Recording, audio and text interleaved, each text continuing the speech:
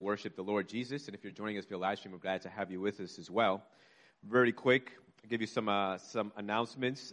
Just a reminder that the fishing trip is this coming Saturday. And if you are still thinking about it, you need to make a decision today because Jay needs to know by the end of the day today. So make sure that you talk with him and let him know. And there will also be, and so it'll be in the second half of the day. And prior to that, there'll be a cookout as well. So even if you decide not to go to the fishing trip, you're welcome to the cookout, which is, what time does that start? 2:30?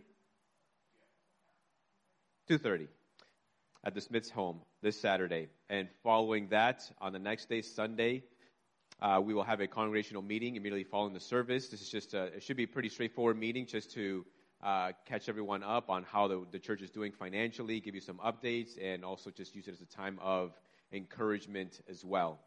So those are all the announcements. As many of you know that Jane and Dan were married yesterday, and it was a wonderful, wonderful celebration, wonderful marriage, wonderful ceremony they put together, and so praise God for that. And the reason why several people are missing today is because it was a late wedding, and so people are still probably getting up this morning and probably on their way back. But it was a wonderful time. But we are here to worship the Lord Jesus Christ, and the Bible tells us that we are also the bride of Christ. And so with Christ as our head, with Christ as the groom, and so we want to lift up our voices to worship Him this morning. We want to lift up our prayers as well to make our requests known to our Lord. And we want to also humbly submit ourselves to the preaching of the Word as well to see what God has to teach us and equip us with and perhaps even convict us this morning. And so let us go before the Lord and let us begin our time together by worshiping Him through song.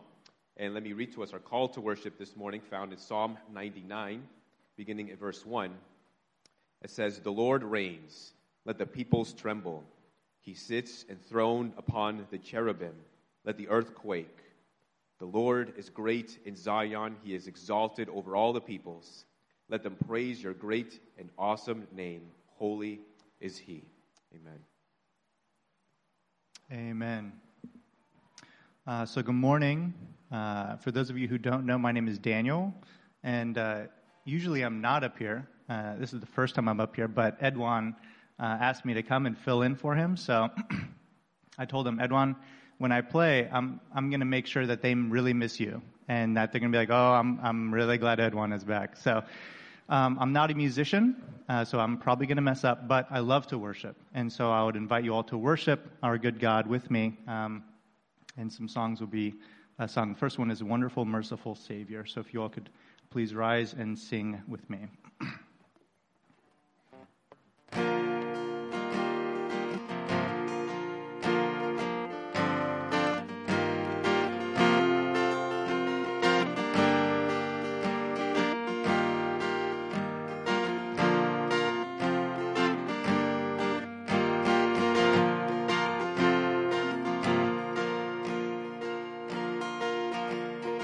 Wonderful, merciful Savior, precious Redeemer and friend. Who would have thought that a lamb could rescue the souls of men? Oh, you rescue the souls of men.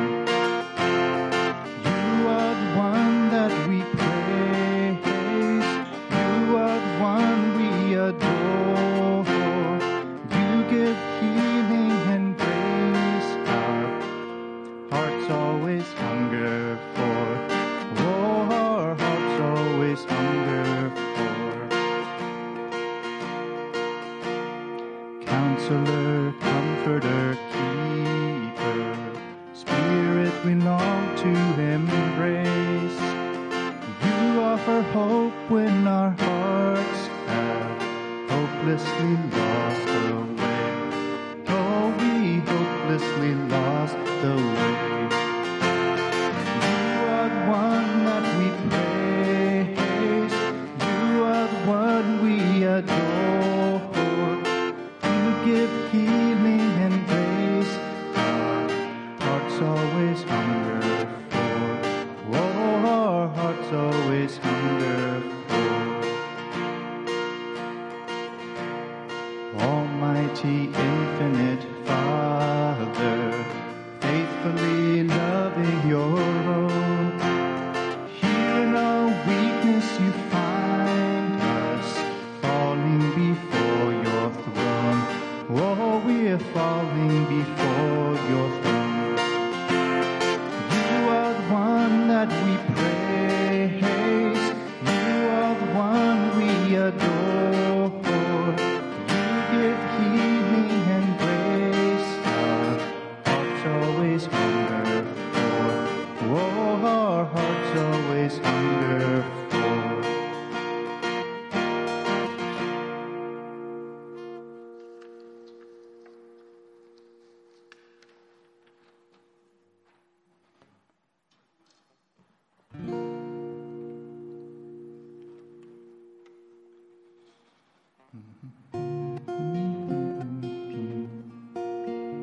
This is my Father's world, and to my listening ear, all nature sings and round me rings the music of the Spirit.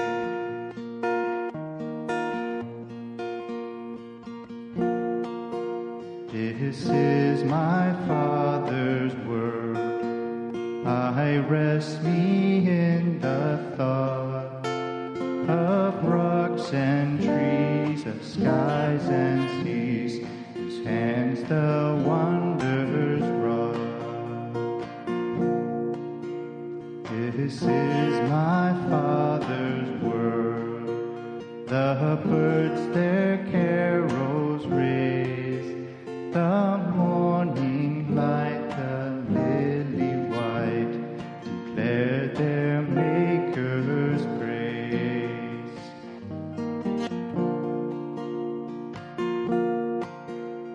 This is my Father's world.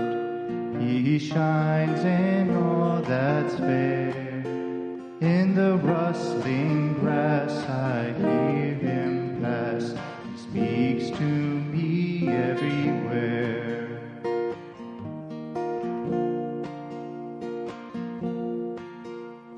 This is my Father's world.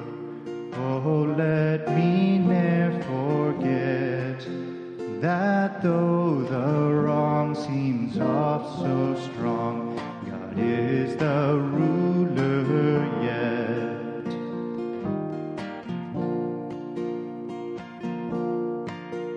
This is my Father's world. The battle is not done.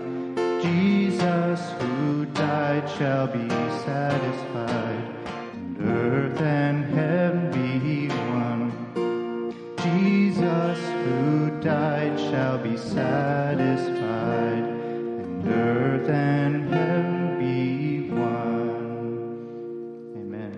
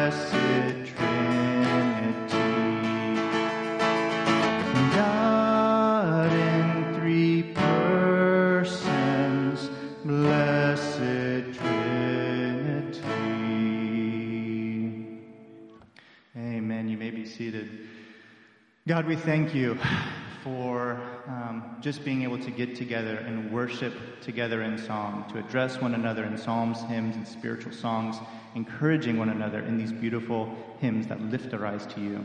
So God, I pray that you would do that through Abram's preaching. Lord, I pray that you bless him by your Holy Spirit, guide him and his words, and open our hearts to what you would have us hear today. God, we thank you, and we pray all this in your holy name, Jesus. Amen. Amen. Let me read to us from Romans 15, verses 8 through 12, and then we'll spend some time in prayer.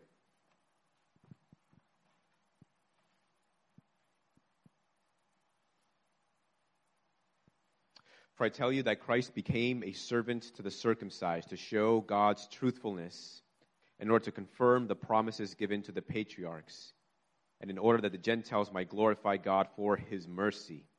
As it is written, therefore I will praise you among the Gentiles and sing to your name. And again it is said, rejoice, O Gentiles, with his people. And again, praise the Lord, all you Gentiles, and let all the peoples extol him. And again, Isaiah says, the root of Jesse will come, even he who arises to rule the Gentiles. In him will the Gentiles hope. Amen. Let's go to the Lord and let's pray. Lord, you are worthy of all glory and honor and worship. You are great and you are worthy to be praised. Lord, you created the heavens and the earth. You created the day and the night, the lights to govern the day and the night. You created the seas and the boundaries for the seas. You created all living creatures. You created man in your own image, all to the praise of your glory. In your grace, you called a man out of his pagan worship to trust in you and call him to go to where you would lead him. And you gave Abraham a promise that his children would be as numerous as the stars in the skies, and that through his seed all the nations will be blessed, all to the praise of your glory. In your grace, Lord, you took your people who were in bondage and slavery in Egypt, and through great miracles, through great power, you delivered your people, called them to yourself, all to the praise of your glory. Through your grace and mercy, through your judgments and affliction, through the words of the prophets, through the establishing of kings, Lord, you have been faithful to your people, dispensing your grace, bringing them into discipline for their waywardness, all to the praise of your glory. And in the fullness of time, you have sent your beloved Son into the world to die on the cross for sinners,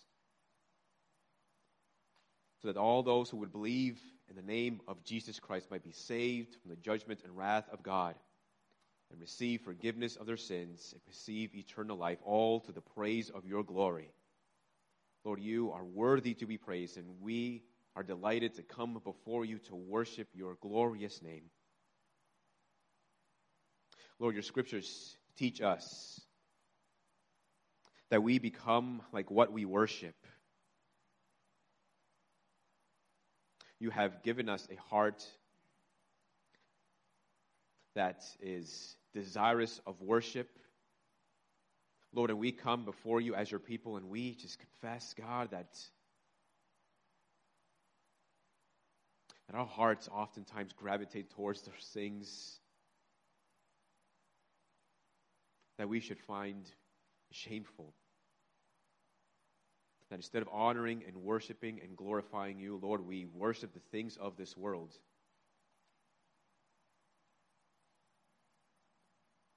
Lord, we at times even worship ourselves.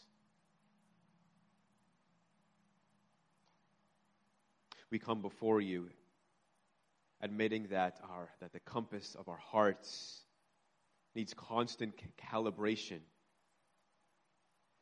So we turn to you this morning, asking that you might graciously forgive us of our sins, forgive us for the ways that we praise those things that the world prizes, and not giving you the honor and glory that you deserve for who you are and what you have done for us. Help us, Lord, to repent of our sins. Help us to turn our affections Godward. Help us, Lord, to cast our eyes upon the Lord Jesus, who is the author and perfecter of our faith, who is the greatest treasure of the Christian life.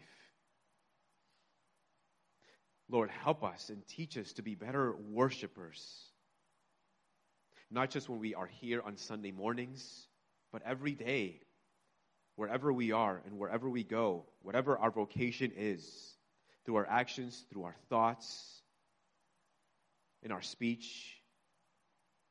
Help us to present our lives to you as a pleasing sacrifice for your glory and honor and worship. Father, we pray this morning for the Remmers. God, we pray for Rob. And we pray, God, that you would turn his heart to Christ. That you would turn him away from drunkenness, instead that he would be filled with the Spirit of Christ. Lord, would you speak into his heart, speak into his life, bring a conviction upon his sins, and turn him to Jesus as Savior. Lord, we pray for their children who have their own families. Father, we pray that you would give them your grace, give them your strength. We pray that you would provide for them a hedge of protection.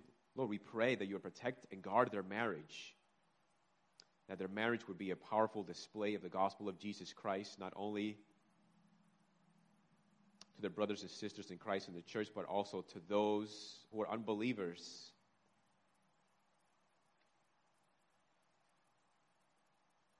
Father, we pray for Bill and Ruth Shaw.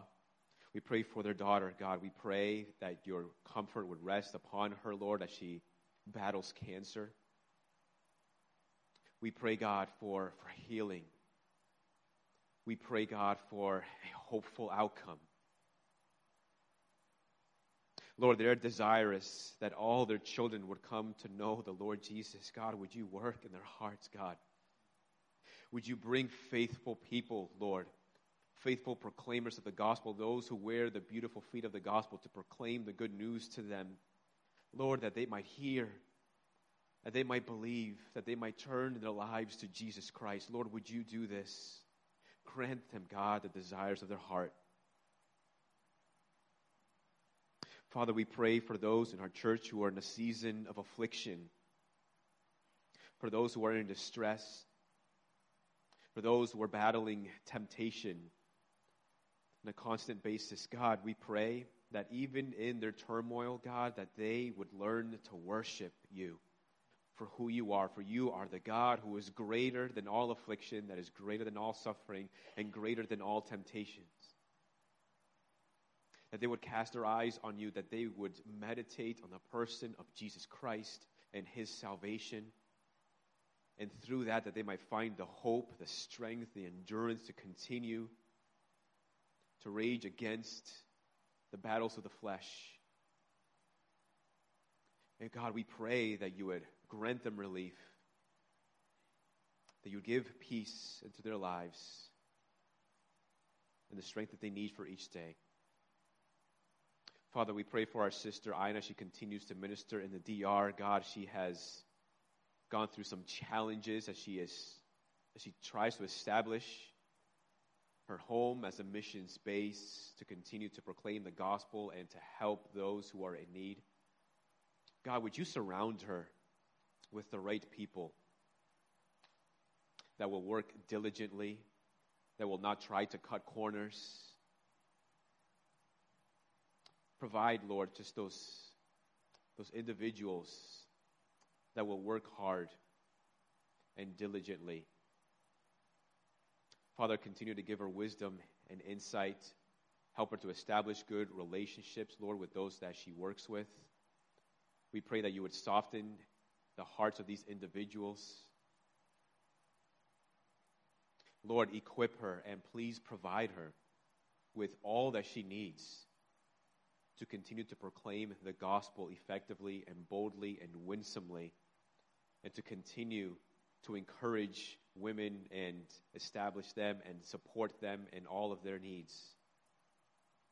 Lord, please establish the work of her hands. Prepare the way before her and cause her way to prosper all unto your eternal glory. Father, we continue to pray for a great salvation in our area in New England. Lord, we desire to see more churches planted, more churches revitalized. Lord, salvation belongs to you and you alone.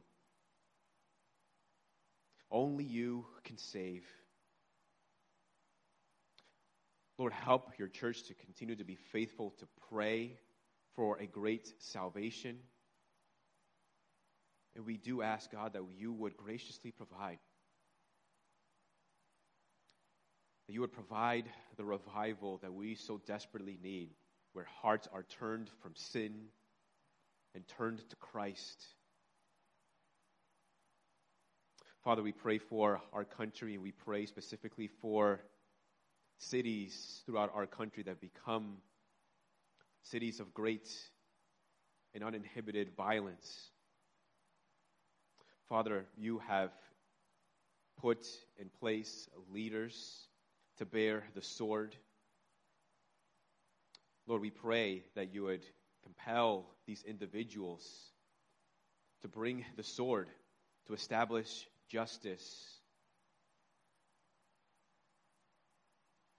We pray that you would work through those empowered to protect their citizens, to protect the innocent.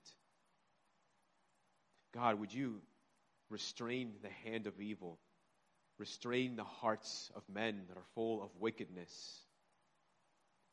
We pray that peace would be established in these cities, Lord.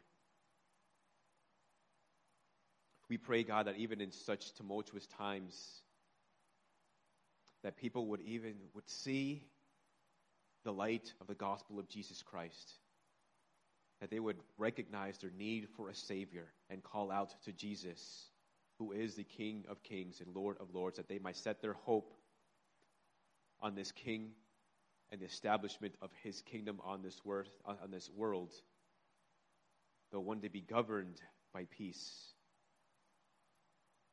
And lastly, Lord, we pray for those who work in the area of education. Lord, as it's only a week or two before a new school season starts,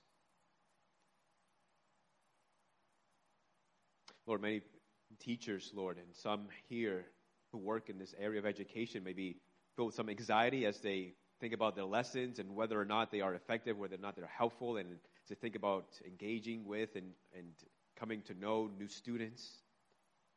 Lord, help them to cast their anxieties upon the Lord, that they would keep their minds stayed on Christ, and that in turn, that their hearts and minds will be filled with peace. Give them the knowledge and understanding that they need to continue to plan their lessons. And as they prepare for these interactions with students, Lord, use your people to shine the light of the gospel in their classroom, that their students might see something remarkably different from all the other teachers. That this would pave the way for gospel conversations. Give them, Lord, great wisdom as they work in the area of education, which is becoming an area that is becoming increasingly challenging just because of the times that we're living in. Give them wisdom and discernment, Lord. Father, we trust you for all of these things. And it's in Jesus' name that we pray. Amen. Amen. Well, this morning, have the pleasure of having Abram McQuarters preach to us this morning. Abram McQuarters is a pastoral resident at Christ Redeemer Church. Christ Redeemer Church, you might remember, I've mentioned them before, I think. They are in Hanover, New Hampshire, a part of the NETS network. NETS is focused on church planting and church revitalization, specifically in New England for the glory of God and to see a revival in New England, a recovery of the gospel. And I did an internship with NETS, and our church is a part of this network as well, and so is Christ Redeemer Church. So Abram first moved to Upper Valley as a student, where he played football and graduated with a government degree from Dartmouth. And after undergrad, he interned at Christ Redeemer Church for 2 years in working with youth and college students.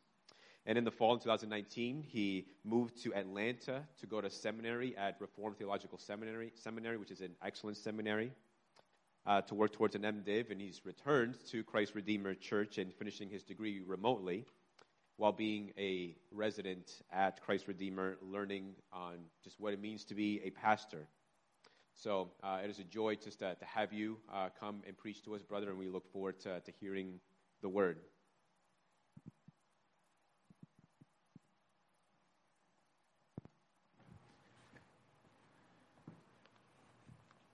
Amen. Well, good morning.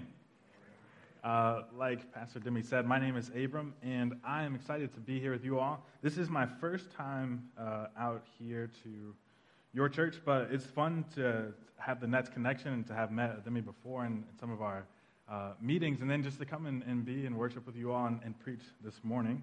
Like you said, I'm visiting from Christ Redeemer Church, but I originally hail from Tulsa, Oklahoma. And part of the fun thing about being away from home is you get to experience new things and new places and new people, and that's part of the experience that I get this morning. But part of the hard part about being away from home for so long is you start to miss family. Like, people start to grow older, and people have all these cool experiences back home that you kind of miss. You have to make up for on social media and things like that. I have a great family who I miss a lot. I have an amazing mother who sacrificed a lot for me and my two sisters. So much so that we got to watch her finish her undergraduate degree this year in May. She graduated from Southern New Hampshire University, and so we all got to go to Manchester and watch her walk, which was super sweet. I have an awesome dad who I want to be like when I grow up, and I also have two sisters who are average, I guess I'll say. They're like cool people, and they got great personalities, and they're beautiful people. They're doing great things in life. But every time I ask them for money, to send me money, they don't seem to have it for me. And so that's why I say they're kind of average. But they just moved, so they were actually living in Tulsa, Oklahoma for ever. And then they just moved to Waltham, Massachusetts, where my younger sister will begin grad school. My older sister will live and work with her. And they're actually both here this morning with me. And this is a super sweet moment for me because it's actually the first time in 5 years since I started ministry that anyone in my family has been able to come and be with me in church and to see me preach. And so this is a super sweet moment for me, so thank you all for inviting me to come out. It was a super short trip for them to come up, and so thanks for just sharing this with me. If you guys see them, don't be afraid to say hello and chide them and tell them to send me money, because that's what I need. They had two requests of me this morning, is to make my sermon good and to not tell stories about them, and I only plan to honor one of those requests this morning. But before we jump into our sermon, let me read our passage this morning. Our passage comes from Psalm chapter 113. Psalm 113. If you have your Bibles, you can flip there to it, but we will also have it on the screen here for you. Again, Psalm 113 says this: Praise the Lord. Praise, O servants of the Lord. Praise the name of the Lord. Blessed be the name of the Lord from this time forth and forevermore. From the rising of the sun to its setting, the name of the Lord is to be praised. The Lord is high above all nations, and his glory above the heavens. Who is like the Lord our God, who is seated on high, who looks far down on the heavens and the earth? He raises the poor from the dust and lifts the needy from the ash heap, to make them sit with the princes of his people. He gives the barren woman a home, making her the joyous mother of children. Praise the Lord. Well, like I said, my sisters are here, and we're all from Tulsa, Oklahoma, and we actually grew up in a pretty traditional Black Baptist church on the north side of Tulsa. And I have a lot of fond memories from that church, actually. It was a very high-energy church. Service could last anywhere from like an hour and a half to like 4 or 5 hours, depending on just kind of how the Spirit moved and how excited people were during service. Sometimes we get to singing so loud, and they would be playing the instruments so hard that like a fuse would blow and the electricity in the church would turn off, and it wouldn't spook anybody. Actually, it would like charge everybody all the more to be like, let's continue to praise God. And so this guy would start banging on the drums still, and people would continue to sing until the lights miraculously, or whoever ran to the back to reset the box, would miraculously turn back on, and we'd keep going. And one of the staples in our church growing up was a relative of ours, our cousin Tempe. Now, she was a cousin, but she was in her late 60s, maybe 70s when we were kids, and so she's like one of those removed cousins, 4 or 5. I don't know how many times you remove a cousin until it's appropriate, but she was our cousin, and I didn't know much about her. But I did know that every Sunday, if she heard a good prayer or a good song or a good sermon, she would amen with everybody else in the congregation, and then when she sat down in her seat, she wouldn't be able to let it go. And so as the congregation quieted down, she would still be thinking about what had just been prayed or sang or preached, and she would say, I thank you. And she would say it loud enough for people to hear. And when it was quiet, and someone would be up trying to transition to the next part of the service, and she would just be in her seat, and she would say, I thank you. And that one time usually wasn't good enough to her to really convey what she was feeling at the moment, and so she would say it again. She would say, I thank you. And if what she was thinking about was really good to her, she could go on for minutes after the prayer or after the song or the sermon is over, and she would keep saying, I thank you, Father. Even as church ended and people were leaving, there were times where she would still be in her seat going on saying, I thank you, Father. And as a kid, it really never made sense to me why she would keep going on like that, right? For me, I didn't really know what she had to be so thankful for week in and week out. I mean, she wasn't really in great health. You know, for as long as I remember her, she walked with a cane or a walker, and she was always a little bit bent over. She didn't seem to have a lot of money. I mean, the car that she rode in or drove was barely hanging on as much as mine barely hung on my trip from Hanover up to Portsmouth. She didn't have a ton of influence in our church or our city. And so how was she able to come in and week out and have something to praise God for? What was she celebrating? What was she thanking God for? And not just when the congregation was thanking God or praising God together, but even as she sat down in the privacy of her own seat without prompting. Why could she sit there week in and week out and say, I thank you? Well, that heart of praise is the central theme of our psalm this morning. And this is a helpful psalm because it doesn't just give us the command to praise, as if all we need is a reminder to praise God, but it gives us the proper perspective for our praise. I believe it's actually what my cousin Tempe knew that I didn't know as a kid at the time. You see, in the middle of this psalm, in verse 5, is a central question that the psalmist is wanting us to consider. And that central question, again, found in verse 5, is this: who is like the Lord our God?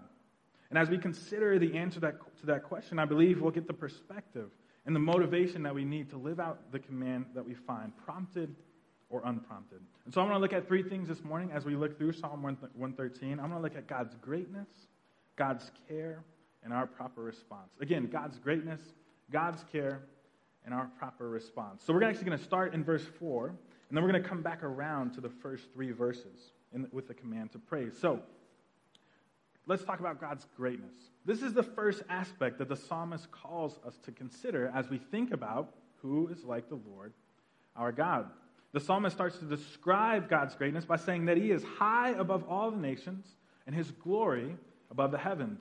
And I think this morning, as we come to church, whether you're seeking God or whether you know God, the God that you are searching for, the God that you seek to put your hope in, we want a God like that. We want a God who is powerful and who is large, who's able to handle any situation he comes across. But even if we have this high view of God, we still often underestimate how great God actually is. And that manifests itself in our praise. I mean, consider the times where we direct our praise to places other than God. It could be a praise to our money or our jobs, our status, our reputation, our family, or our works. When we give the praise that we owe God over to these other things, we function as if they do God's job just as well as he does. In a sense, when we give God's praise over to these other things, we're operating as if God is just first among equals. When we come in here, we're called to praise him, but when we go out there, these other things, our jobs, our money, our families, our communities, do the job just as well as he does. So we may say that God is our provider, but when we spend more time glorifying over or stressing over our jobs and the salaries that they bring, we function as if our job is our provider. We may say that God is the one who gives us our worth and identity, but when we so desperately seek after other people's approval, that we're willing to conform to whoever they want us to be, we function as if our community defines our worth and our identity. We may even say that the grace of God, realizing the sacrifice of Christ, is the source of our salvation. But when we spend more time commending our own good works and the way that we serve in our church or our community, we function as if it's our good works that are the things that function just as well as God does. You see, or just consider the times where we don't praise God altogether. When we withhold God's praise, we're functioning as if the things causing maybe the anxiety or the grief or the unbelief that cause us to withhold that praise, we function as if they are close enough to God, that they might reach up, grab him, given the right conditions, that they might pull him off of his throne. And there are no shortage of things that come to steal our praise in this way, right? I mean, anxiety or grief, sickness in our own bodies, the death of our loved ones, troubles in our marriage, troubles in our finances, political turmoil, even our own sin. I mean, I remember countless times that I walked into church on a Sunday morning unwilling to praise God because I was marinating in my own sin, what I had done the day before, the week before, the night before.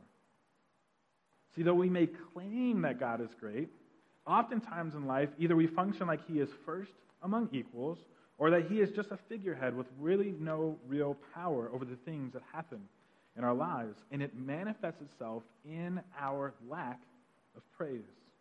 But what we forget is that God is not just crouched on his throne just above the world's problems. God is above all the nations, and his glory is higher than the heavens. See, before there was a heavens, there was God. Before there was an earth, there was God. Before our job, our money, our communities, and our good deeds, there was God. Before the things that cause our anxiety and our worry and our unbelief, there was God. Before you and I were here, there was God. And before you and my sin entered the world, there was God. And all of them, all these things, needed God's permission to enter the world, and none of them will outlast him. See, though his glory is displayed in the heavens, it isn't dependent on them. And though he calls his people to praise, he's not even dependent on our obedience to get his glory. He can work through a remnant as easily as a country of believers. The Bible says that even if we don't praise him, the rocks would cry out in our place. See, God is not without a witness anywhere on earth because his greatness is always on display. You can see it in the beauty of his creation and the care for his people. He is high above all the nations, and his glory above the heavens. And not only is he higher than the nations in the heavens, but look in verse 5, it says that he is seated there. And this is really a major concept in the psalm that we need to understand, because we'll actually come back around to it in the latter verses. You see, when the psalmist speaks of God being seated on high, he's talking about God's position and his status and his function. What about God's position? Well, with God being seated on high, his position is sedentary. He's not moving. See, being God is not a balancing act for God. He's not struggling to hold the world together with sort of his plans on one end and your problems on the other. So he's not walking this tightrope trying to be God. See, being God for him is as easy as sitting in the chair that you're sitting in now. He's seated. It also speaks to his status as powerful and kingly. You see, all the thrones in those days would have been, you would have had to look up as you come into the throne room. There would have been steps, and the king would have been seated on high. Well, if God is seated higher than the nations and his glory above the heavens, being the only one as high as he is, it means that he is King of kings and Lord of lords. And he functions from that place. He's seated there, which means that he's supposed to be there. That's where he works from. So he hears all and he sees all perfectly fine. His perspective is not limited. He's not troubled by the same mountains and valleys that we are because he's seated on high. No matter what happens in heaven or on earth, God sits on high.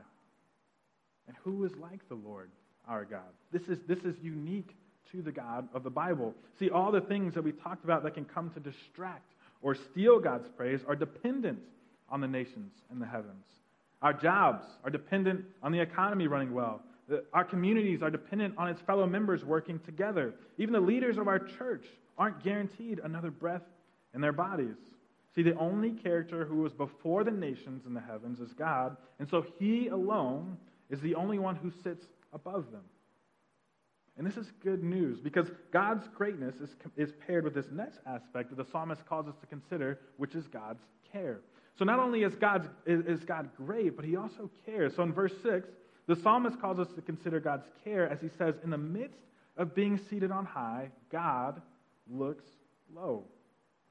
See, though God's not able to be disturbed or pulled down by anything that's going on below him, he's still interested on what's going on below him. His gaze is on the creation and the people that he's made. And again, I think if we're here this morning at church and we're thinking about a God who we know or want to know, want to believe in, we want a God like that, who cares for us and is concerned about us and wants to move towards us. But even if we have a God in our mind who is concerned about us, I think oftentimes our view of God's care for us can be too small too, right? I don't know if you're like me, but sometimes I tend to believe like he's a CEO with a corner office that's like on the 100th floor. And sure, he looks down on the city that's below him, but everything kind of looks like ants and these specks just moving around. Or maybe he's this impartial judge that's looking to do no more or less than to balance the scales of justice. Or maybe he's like a busy parent who generally knows where all his kids are and generally knows what they're doing or supposed to be doing, but he's devoted to other matters. He's too devoted to them to be concerned about the particulars of their moment. I personally enjoy working with kids. I got to work with the youth of our church in the first stint, and I just love hanging with the kids in our church. And I think I have a great capacity for kids. I think I can hang with them all day. Part of it is because I'm a kid at heart, and one of the kids in our church who is near and dear to me is one of the daughters of my friend Chris Aldino. He's our executive pastor in Hanover. Her name is Alma. She is 6 now. And one of the things that me and Alma do occasionally, she'll bug her parents to see if I can take her to McDonald's. And so sometimes I say yes, sometimes I say no. But sometimes our schedules align, and I get to take Alma to McDonald's, right? And Alma spends a lot of time chatting me up about all the things that are going on in her day and her week and in her life, what's going on with her siblings. She shares her secrets with me in her car seat in the back of my car. We drive up to McDonald's, and one day we went, and we're ordering food, and I said, Alma, what do you want? And she said, I want chocolate milk and pickles. And I said, you know what, Alma? You're going to get what your heart desires. You get chocolate milk and pickles. Now, she did start to eat my food from the meal that I got. But that's okay, because I love hanging with Alma, and we continue to share stories. I'll go back to her house with her and hang out. We'll play with dinosaurs. That's one of her big things. She loves unicorns. And we'll just sit and talk and chat and sit and talk and chat. We'll go outside and play, but there comes a moment, maybe around 5 o'clock, 6 o'clock, where I've had all the Alma I can get, right? And I get ready to just sort of hand her back to her parents so that I can go on maybe back to the adult world where people eat more than chocolate milk and pickles and talk about more than dinosaurs and unicorns, right? And I think sometimes I tend to think God is like that, where we have our moments, where we can hang out, and he can listen to my problems, and he can listen to my fears and my anxieties, and we can talk about my dreams and my wonders and my hopes. But there comes a time where I believe, well, I'm kind of just ready to give Abram back, right? So that I can go on and do the things that I have to do. But the psalmist says that is not the case with God. Though he sits high, though he has the world to be concerned about, he looks low. And his eyes are always on us like a watchful father. And he's not thrown off by our neediness or whatever problems we feel like we may bring. As a matter of fact, any interaction that we have with God is never forced, but it's always initiated by him. And he delights to do it. Again, as high as he is, where he sits, there is nothing that would force his gaze to heaven or earth except his desire to do it. And the psalmist says that he does. Sitting high, he looks low. And it gets better because God doesn't just look low, but he gets low. Look at what starts to happen in the last 3 verses, starting in verse 7. Sitting high and looking low, he sees people who are by that society's standards considered the lowest on the earth. And so he sees the poor in the dust. He sees the needy in the ash heap. He sees the barren woman without a family. And because he looks low, he sees their condition, and then he gets low, meeting them personally, wherever they're at. And so it doesn't say that he sent someone to go get the poor, or the needy, or the barren woman. It says that he himself visits them and immediately starts to elevate them. And so he raises the poor. He lifts the needy. He gives to the barren woman a home. But that's not all. He doesn't just look low, he gets low. And he doesn't just get low, he uses his power to transform their situations. Remember, we talked about this concept of God being seated and that speaking to his position and his status and his function. Well, that same Hebrew word used for sit is used for all these people who are mentioned here. And so verse 8, he sits them with princes. And in verse 9, he makes this barren woman to keep home. Same Hebrew word for sit. Meaning that he transforms these people's position and status and function. See, where there was instability, now they have stability. Where they were considered lowly, now they're considered key members of society. Where they were formerly only allowed to function in the dust and in the ash heap, and for themselves, now they function in the king's palace and as a leader in their home. See, though God is seated above the heavens and the nations, he is far from disinterested in them. He is looking to use his great power to care for his people. Now you say, that's all great for these people in the psalm, but what does that mean for us? Well, I think this means 2 major things for us. The first thing I think this means for us is that we can pray for what we need. See, because we have a God who cares for us, we can pray, and not just for spiritual things like patience and joy and steadfastness, but even for physical things like provision and community and children. Because this is what God delights to do. See, the first person to actually sing these words is actually Hannah, who we meet back in 1 Samuel. And she was actually a barren woman who saw God's goodness to her firsthand as she prayed over and over for a child. It's actually as she gets as she gives birth to Samuel, that she prays this prayer. See, God's not bothered by our prayer requests. He's not telling us to look at the things that we have and quit bothering him. He knows the desires of our hearts, and he wants to hear from us and answer our prayers. Jesus says this, he says, if you who are evil know how to give good gifts to your children, how much more will your Father who is in heaven give good things to those who ask him? So we can pray for what we need because we have a God who cares. But number 2, this also means that we can praise God even in the midst of difficult circumstances. And not just in a transactional nature. You know, one of the phrases that I heard a lot growing up, which was true, is when when praises go up, blessings come down. Right? There's this sort of transactional nature to praise. But we don't have to just praise God in that way. We can praise God in a way that holds fast to the character and the promises of God's. Meaning because he is great. And because he cares, we can have full confidence that he will work on our behalf. And we can praise him now for what we know he will do. But what gives us the confidence to praise God in this way? You know, there may be some of you asking, does God really do this type of thing? Or is this just sort of hyperbole? Is this just like a cool poem that we find in the Psalms to give us hope? Or maybe others of you may be saying, well, God does do this sort of thing, but will he do it for me? Well, when we consider the sacrifice of Christ on the cross, I think we see the ultimate fulfillment of this psalm. Listen to how Paul describes who Jesus is and what he's done for you and I. This comes from Philippians chapter 2, verses 5 through 8. It says this, "Have this mind among yourselves, which is yours in Christ Jesus, who though he was in the form of God, did not count equality with God a thing to be grasped, that he emptied himself by taking the form of a servant, being born in the likeness of men. And being found in human form, he humbled himself by becoming obedient to the point of death, even death on a cross." See, Jesus, who is God come to us, could have just sat high and looked low. He could have sat high and not come near to us. But he didn't just sit high, he looked low. And he didn't just look low, he came low. And he didn't just come low, he became the lowest of us by dying the lowliest of death so that he might transform our lives at the cost of his own. That's who Jesus is to us. That is the confidence of God that we can have, that he will and has already acted on our behalf.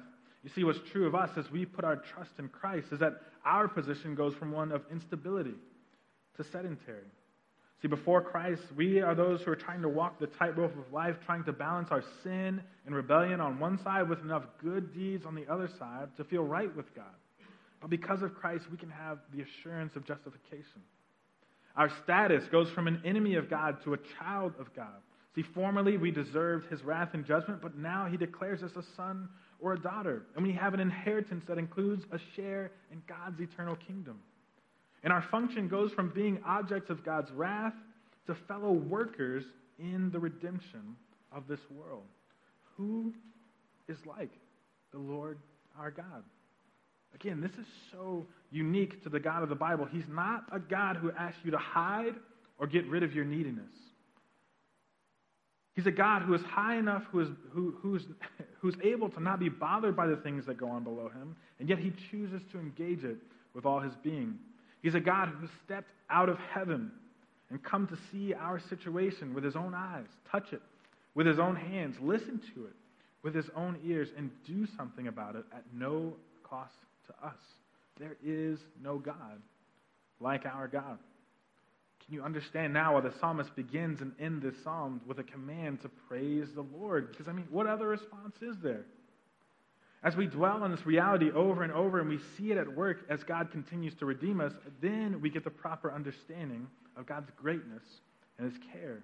And the more we have the proper understanding, the more we can produce the proper response of praise that he calls us to.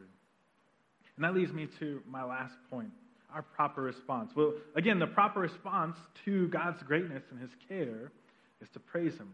But I really want to look at what this looks like practically. And what I want to suggest is that praising God together looks like constantly retelling and reliving the story of God's greatness and his care for us. And I want to look at a couple examples to see this in play. Again, what our proper response is praise. And what praise among us looks like is constantly retelling and reliving the story of God's greatness and his care for us. Now, how would the Israelites have done it back in their days? Well, actually, this psalm, Psalm 113, is the beginning to the Hallel Psalms. And the Hallel Psalms is a group of psalms from 113 to 118 that the Israelites would have been reciting to one another during the time of Passover.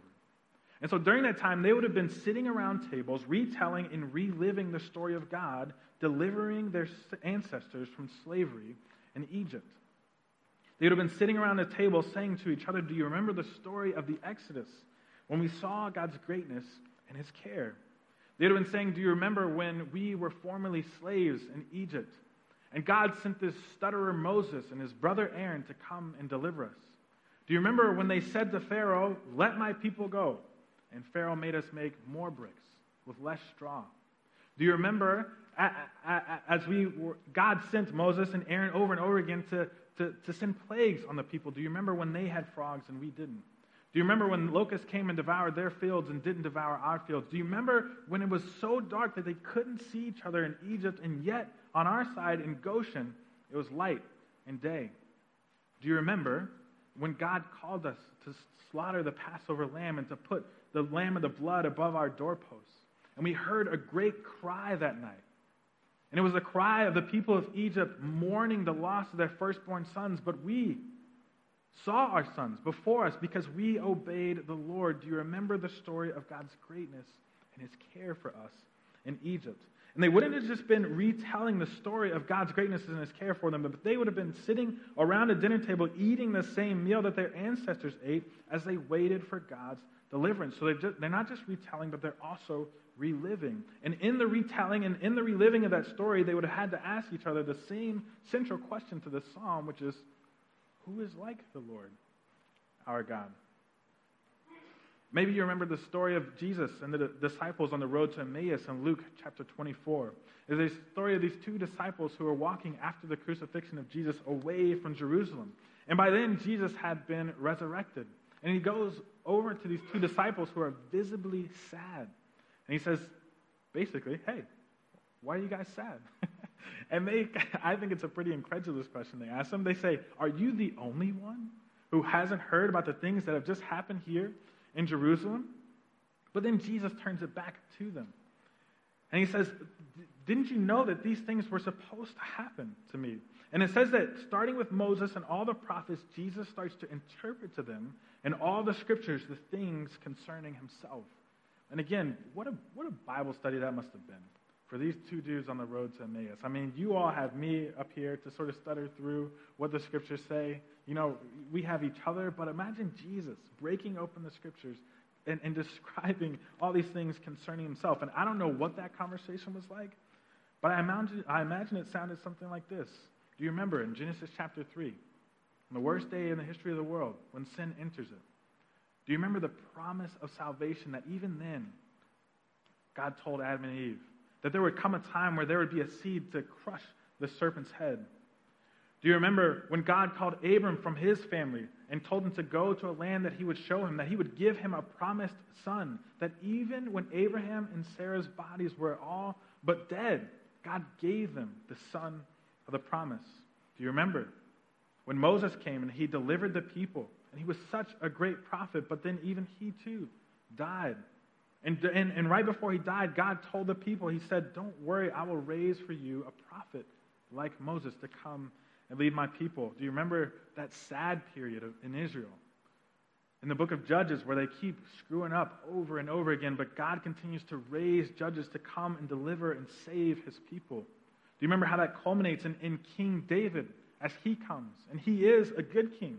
And he does come and deliver his people. He does come and rule righteously, but even he too dies. Do you remember God's promise to him, though, that there would never cease to be a descendant on his throne? Do you remember as the prophets come and they're trying to lead God's people, but they continue to be led astray? Do you remember even in the exile, the prophets prophesying, saying that there will come a time where God himself will lead his people? Do you remember as they kept prophesying, this time is coming, for 400 years, things go silent, and then this man Jesus shows up. And he doesn't say a time is coming where the kingdom of God will come. He comes saying the kingdom of God is at hand.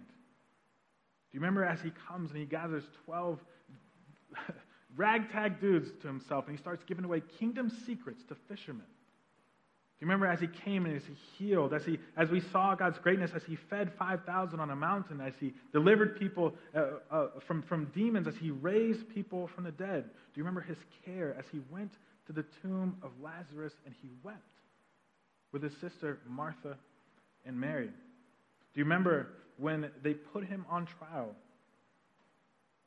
They mock him, they beat him, they scorn him, and he doesn't say a word. Do you remember as he died, and he died in such a way that said a Roman centurion said, surely this man was the Son of God? Can you see the greatness and the care that God has had for his people all along? And then it says he doesn't just tell this story of all the things concerning himself in Moses and the prophets, but then he says he breaks bread with him, He gives it to them, and immediately their eyes are open. They go, "You're Jesus," right? They say to themselves, did not our hearts burn within us while he talked to us on the road, while he opened to us the Scripture? You see, in the retelling and in the reliving of this story of God's greatness and care for his people, all of a sudden these disciples' eyes are open, and they go from being these sort of sad and dejected men walking away from Jerusalem to they run back to find the disciples and tell them that Jesus has been raised from the dead. They go from being sad and dejected to praising the name of the Lord with his people. Well, the same thing is true for us. We have to get in the daily habit of retelling and reliving the story of God's care for us. See, it cannot and it should not be strange for us who call ourselves Christians in the church to get together and talk about who Jesus is and what he's done for us, about his greatness and his care. And again, what that looks like practically is as you read the Bible, share with others what you're learning. As you pray, share the ways that you see God answering your prayers and changing you in the midst of prayer. As you live life, share the ways that you see God working in your daily life, your own story of God's greatness and his care for you. And the last thing I'll say is we don't just do this sort of by ourselves in the privacy of our own homes. We have to do this together. Because again, the question is not who is like the Lord my God. The question is who is like the Lord our God. It's a corporate thing. See, in community, we get a greater picture of who God is as we share with one another. So we share with one another so that together we can praise. See, I'm just a 27-year-old dude from Tulsa, Oklahoma, just trying to figure out the world, right? And I know a little bit of who God is, but I need this community, even Seacoast, as I'm here today, to tell me who is like the Lord our God. See, I don't know what it's like to experience God as a woman, and so I need the women of the church to tell me who is like the Lord our God. I forget sometimes what it was like to experience God as a child, and so I need the children of the church to tell me who is like the Lord our God. I've only worked a ministry job since I've gotten out of college, and so I need you all who go into the corporate world, into your homes, into schools to tell me who is like the Lord our God in these spaces. There's so many different perspectives, and I need you to tell me who God is to you, and you need me to tell you who God is for me.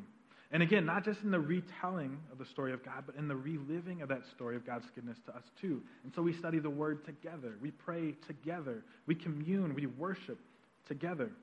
Every time that we get together as Christians, this has to be a staple of what we do. Someone needs you, and you need someone else to remind you of the God that you serve. You see, one of the things that would happen on the Sunday mornings when my cousin Timpy got to going is, again, it would quiet down and someone would be trying to transition the service away, and she would sit down and she would say, "I thank you." And someone else in the congregation would go, "Yes, Lord." And she would say, "I thank you." And someone else would go, "Hallelujah." And she would say, "I thank you." And someone else would say, "Amen." And if the person who was transitioning the service from one part to another let it go on long enough, they could just sit there. And the congregation would just sort of bounce this praise off of one another until everybody all together was praising the name of the Lord. See, this is what it looks like to live into this command together. We don't need prompting from a leader. We just need to retell and relive the story of God's goodness, his greatness, and his care together. Let me pray. Lord, thank you so much for your word. And we thank you, Lord, that in the midst of you calling us to praise you, you don't just call us to do that because you demand it, but you call us to do that because you are good, because you are a God who is worthy of praise. Because in the midst of our praising, we continue to get our perspective reoriented to who you truly are. Lord, we thank you for your greatness. We thank you for the ways that you sit high and you are sovereign over all things. We thank you that even in the midst of our own personal and internal worlds that can crumble at times, Lord, you are still seated high. There's nothing that can pull you down off of your throne. And yet you care for us, Lord. And yet you don't just sit on that throne and just sort of dictate to us and send other things and people our way, but you yourself come to us. You place your spirit on the inside of us. You dwell in the midst of your people. And you work, Lord. You transform our situations. You save us. You take us from our rebellion and make us your children, and then you continue to give good gifts to us, even after we come into this family. So we thank you, Lord, for just the story of your greatness and your care that's been running throughout time. And we thank you for the story of your greatness and care that's been running in the midst of our lives. Help us to remember these things. Help us to rehearse these things in the midst of our congregations. And help us to return to you lives of praise. And we ask this in Jesus' name.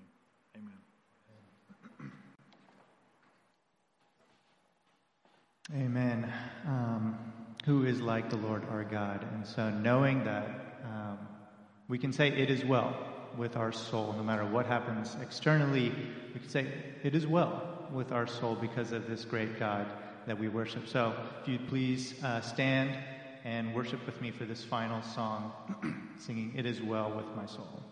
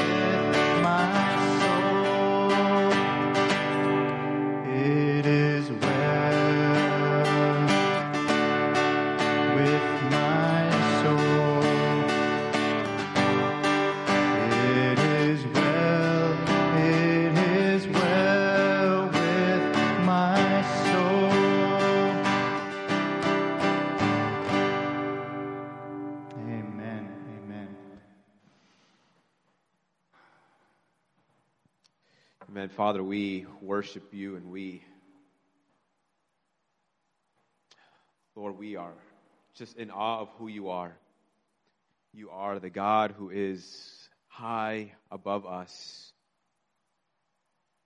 and yet so near to us. Lord, we thank you for the opportunity you've given us to remember who you are, to remember what you have done, and to give us this time to proclaim who you are and what you have done for us. May this be a means of grace to us as we go about our week. Help us, Lord, to remember and retell to ourselves the wonderful works of the Lord, to not only proclaim them to our own selves and herald them to our own hearts, but that we may also proclaim them to others as well. We praise you. In Jesus' name we pray. Amen. Let me read to you this benediction, which is from 1 Timothy chapter 1, verse 17. To the King of the ages, immortal, invisible, the only God, be honor and glory forever and ever. Amen. Amen. God bless you. You are dismissed.